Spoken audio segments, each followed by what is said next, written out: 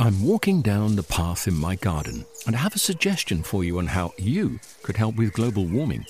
With a large lawn, I found a simple way of making a big difference. I sold my ride-on mower and bought a top-of-the-range Cress robotic lawnmower.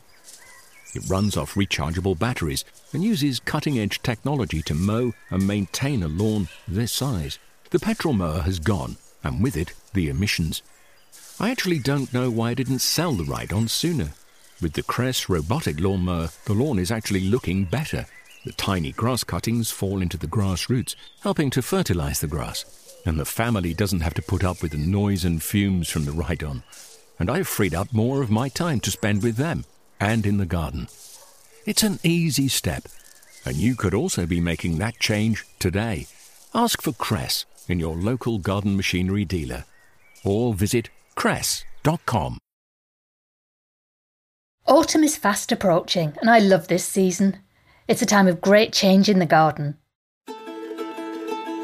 As the weather cools, our gardens change from green to shades of yellow and orange. Our annuals die back, and we get to reap the rewards of all the hard work on our vegetable patches. It's like the Goldilocks season, not too hot and not too cold, and we can really get on with some really lovely jobs like collecting leaf mould and planting bulbs. Today on Gardening with the RHS, we want to celebrate everything autumn has to offer. I'm Fiona Davison, and in today's show, we'll hear about the top tasks to do in the garden this month, how to design an outdoor space that looks fantastic in autumn, and we'll be looking at what's been troubling RHS members recently.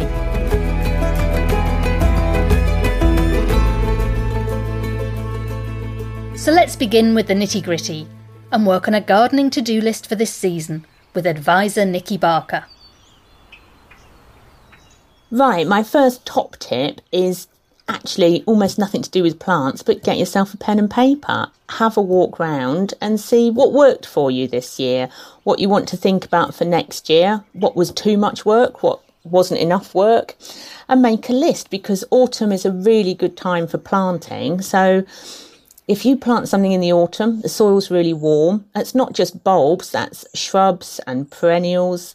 If you think about what you want to happen in the garden next year that maybe didn't happen this year, then autumn's a really good time to plant those plants and make some decisions on what you'd like to have.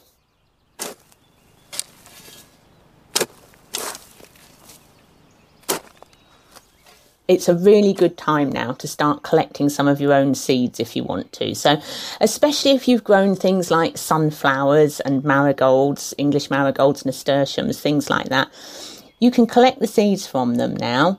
You can either sow some of them now if you want, especially calendula, but save them and you can get them in next spring, or you can just scatter them on the ground, particularly things like sunflowers, and they will self-seed and pop up in all sorts of different places. They won't necessarily be exactly the same as the sunflowers you had this year, but it's a really good fun thing to do, and often they come up in the most unexpected places if you scatter them about. And if you're new to gardening, a lot of these things like sunflowers are very easy to grow and easy to collect from seed.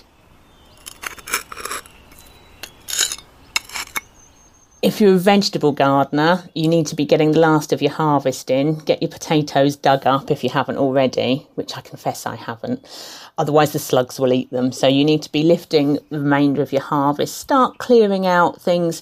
Tomatoes are often starting to come to an end now, and peppers. So start getting the last of your harvest in, and then you can start having a bit of a clean down, because hygiene is really important. So you want to be looking at clearing out your greenhouses, making sure that there's no debris left around where pests and diseases can stay over winter. Another top tip for allotments is, as you're lifting all of those things that you harvest, particularly potatoes, you're going to have areas of fallow ground. So get some green manures in. It prevents weeds spreading. It's a really good way of enriching your soil and keeping that nutrient in the soil ready for your planting next spring. If you want to try your hand at propagation, autumn is a really good time to do that. So if you've had some bedding geraniums, for example, in pots, and it's a really good idea to take cuttings from them now, so you get lots of free plants next year. Geraniums are really easy to propagate, but also you could propagate things like rosemary, salvias, penstemons, even lavender and things like cistus and choicea if you want to try your hand at doing something a little bit more difficult. If you haven't got a greenhouse, it doesn't matter. You can just pop geranium cuttings on the windowsill and they'll root, and then you'll have even more plants next year. Talking of things like geraniums, it's a really good idea to start thinking about where you're going to bring in and put your tender plants for overwintering. Lots of bedding plants are actually tender perennials, so they will come up every year, but they get killed by the frost. So if you want to save them for next year, you need to think about where you're going to put them, where they're going to be not necessarily heated over winter, but where they're not going to be affected by really cold and wet weather. So that could be a shed, as long as there's some light getting into it, or just a back bedroom or something like that, or just pop them on the windowsill. Hard work top tip. It's a good time to do some last pruning of your hedges if you want to tidy up some hedges. Autumn's a good time to do that. And also your climbing roses will need pruning September, October, so you get a good framework ready for next year. So that's your hard work, your keep fit work for the autumn. Along with the clearing up, it's really good to make sure you clear up all the leaves and things like that, get them in the compost heap so that your compost is still maturing for next year and you can use it as a mulch next spring. Daffodils, tulips, you need to think about what you want to come up next spring. September, October is a good time to plant them because the ground is warm. But also think about perennials that you might want to get in. So that could be phlox, penstemons, agapanthus, all things like that. They're really good planted in the autumn. When you're planting your bulbs as well, if you want to have beautiful containers with spring bulbs in, then get them planted now. That's a really good thing to do.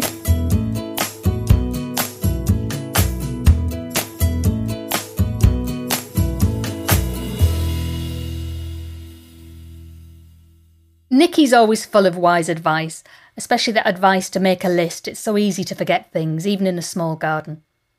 Plants and animals have minds of their own and don't always do what we want them to do.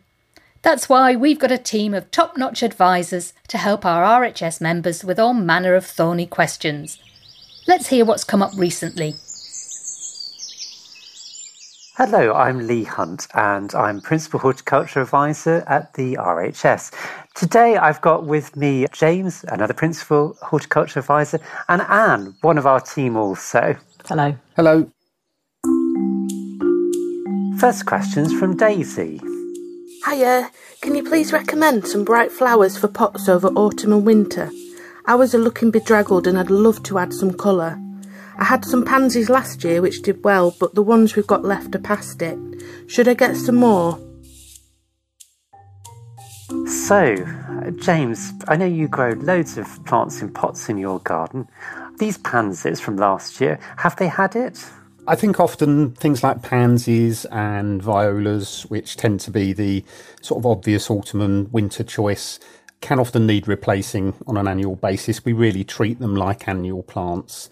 Lots of people may have them survive for longer than that, but they tend to get a bit scraggly and often produce less flower. So yes, if you're going for something that's high flower value through the autumn and winter, violas and pansies are still a good bet. I particularly prefer some of the yellow violas, which can be sweetly scented as well, which can be quite nice.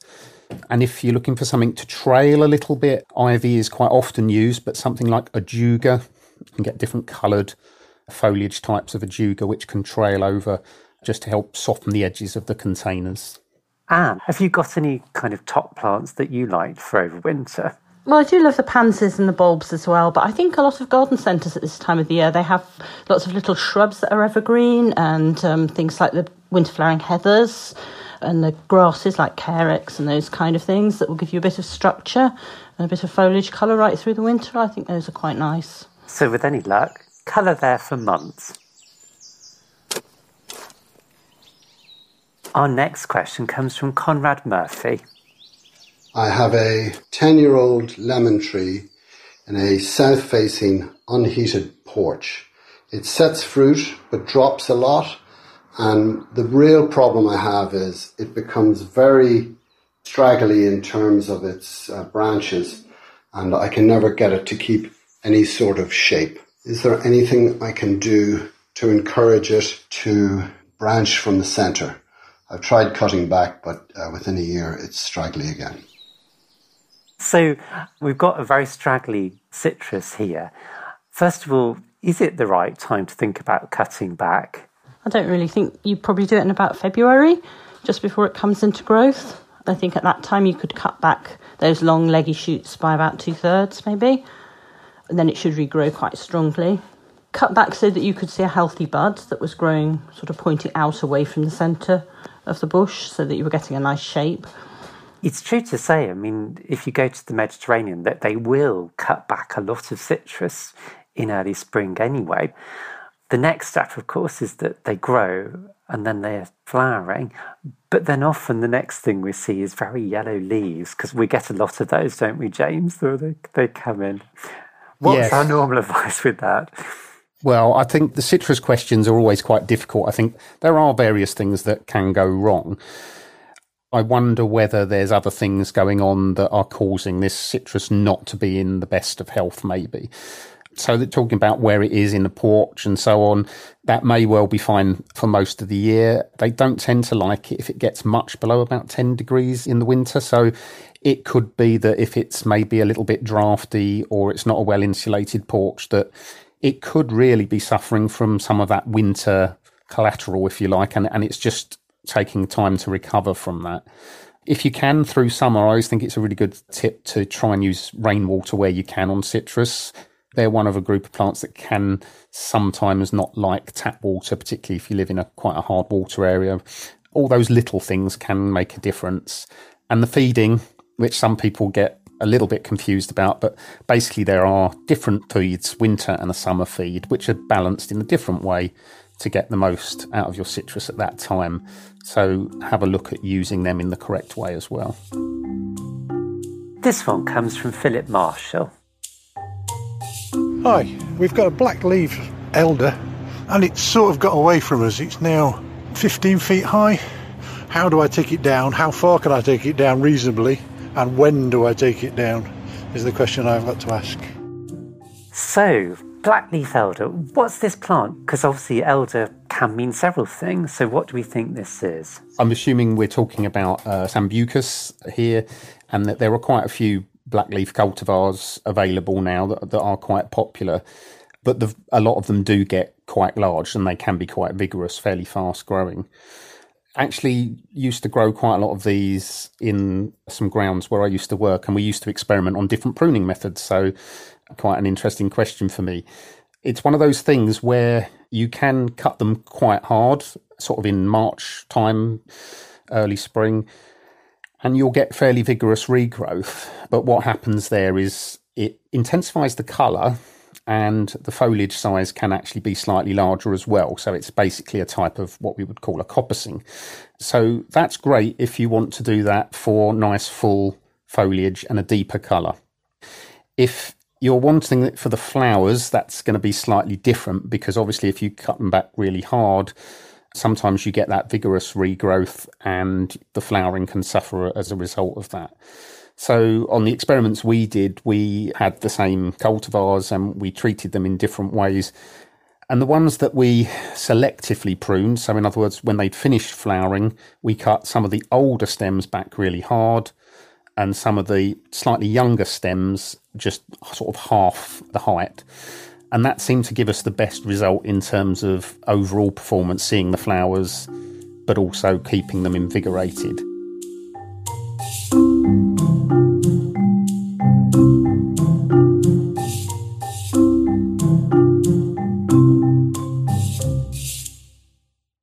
Lee Hunt, Anne Adam and James Lawrence. I'm the head of libraries and exhibitions at the RHS, and autumn plays an interesting part in our collections, because it's thanks to autumn and the rich apple harvest that it brings that we've got some of our most beautiful paintings, 200 years ago, the RHS wanted to record the different apple varieties, and before photography, they turned to art and commissioned an artist called William Hooker, who painted some of the most beautiful apple images you can imagine, from deep ruby reds through russets and yellows and greens, making the apples look really crisp and three-dimensional, so nice you could pick them off the pages. But our gardens aren't just all about food production, and with this in mind, I'm keen to make my garden look as lovely in autumn as it is at any other time of the year. Usually in September, my plot begins to wind down a bit as some of the summer plants start to die back, but I know someone who can help brighten the space. Garden designer and presenter Flo Headlam is here to tell us how to create a garden that will wow visitors over the next few months. What do I like about autumn in my garden? My garden is a relatively new garden. I've only been here 2 years, so I'm still getting used to it. But this year in particular, I'm really looking forward to just seeing how the colours and the textures in particular work in my garden. So I've got grasses, I've got a lot of dark leaf flowers, plants. I've also got some flowering plants that kind of go through right until the first frost. So it's just interesting just to see how all those things play out with each other. There are all sorts of things I do to prepare my garden for autumn.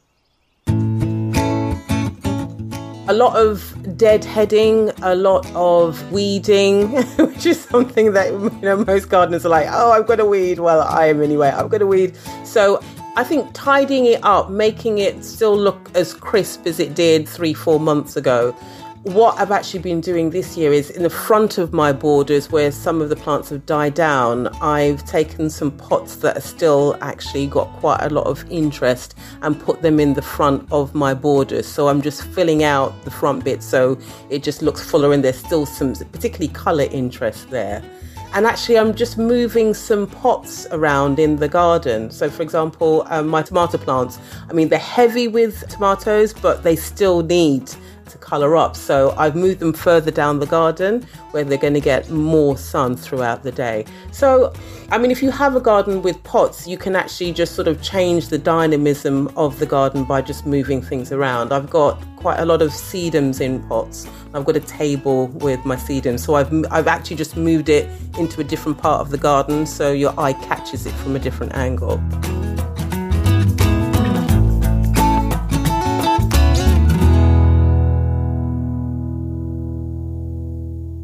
So there are some top tips, I think, for designing a garden that will look good in autumn.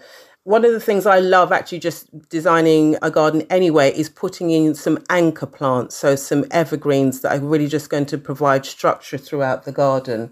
And then you want to think about late flowering plants, so late summer, autumn flowering plants. And there's a whole sort of plethora of plants from grasses, perennials, climbers that can give you that late season interest in the garden.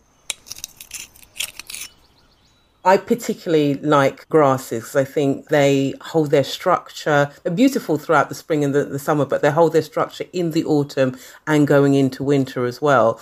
And for example, you can have, arching forms or upright forms, really strong colours. And I think they really work well in the autumn and into winter garden. And one of my favourite plants is Phlomis russelliana. I love it as a flowering plant and then just as a structural plant in autumn and winter. I think it's just gorgeous.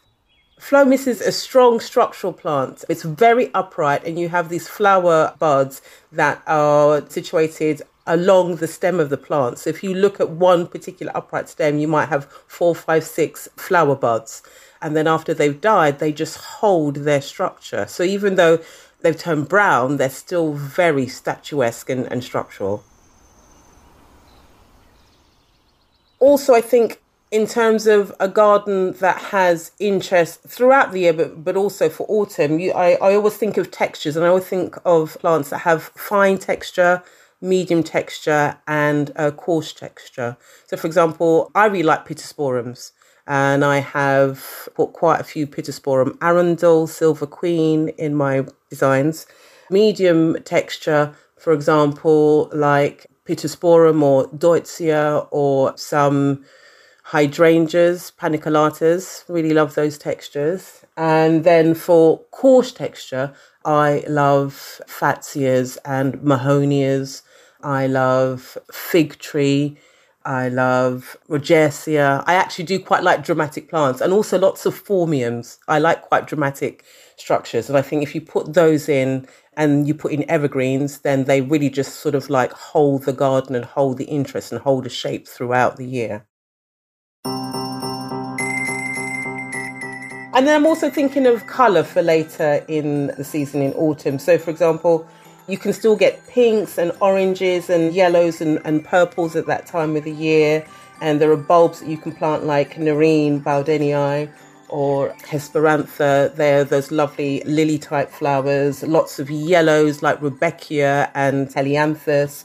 Salvias also really work really well into the autumn, and there's loads of varieties, but in particular I can think of Amistad, Purple Majesty and Ostfriedland. Yeah, those in particular are really good. And as pollinators, you know, you'll have the bees in your garden right throughout the summer and into the autumn, so that's really important as well. What would you look forward to your garden in autumn? I think just seeing how some plants are still flourishing, they're still giving you good value for money. And also as well, for me, autumn is a time to start thinking about planning.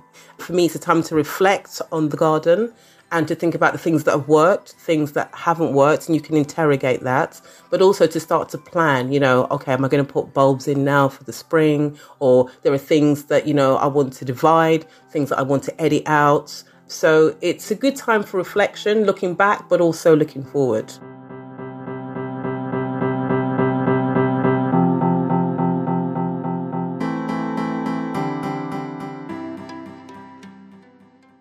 So many useful tips from Flo there. If you want to learn more about autumnal gardening, then head to rhs.org.uk/podcast.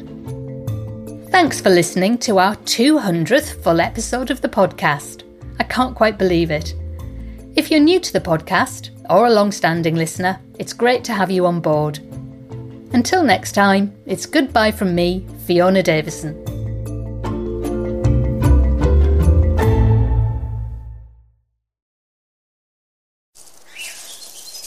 I'm walking down the path in my garden, and I have a suggestion for you on how you could help with global warming. With a large lawn, I found a simple way of making a big difference. I sold my ride-on mower and bought a top-of-the-range Cress robotic lawnmower. It runs off rechargeable batteries and uses cutting-edge technology to mow and maintain a lawn this size. The petrol mower has gone, and with it, the emissions. I actually don't know why I didn't sell the ride-on sooner. With the Cress robotic lawnmower, the lawn is actually looking better. The tiny grass cuttings fall into the grass roots, helping to fertilize the grass. And the family doesn't have to put up with the noise and fumes from the ride-on. And I've freed up more of my time to spend with them and in the garden. It's an easy step, and you could also be making that change today.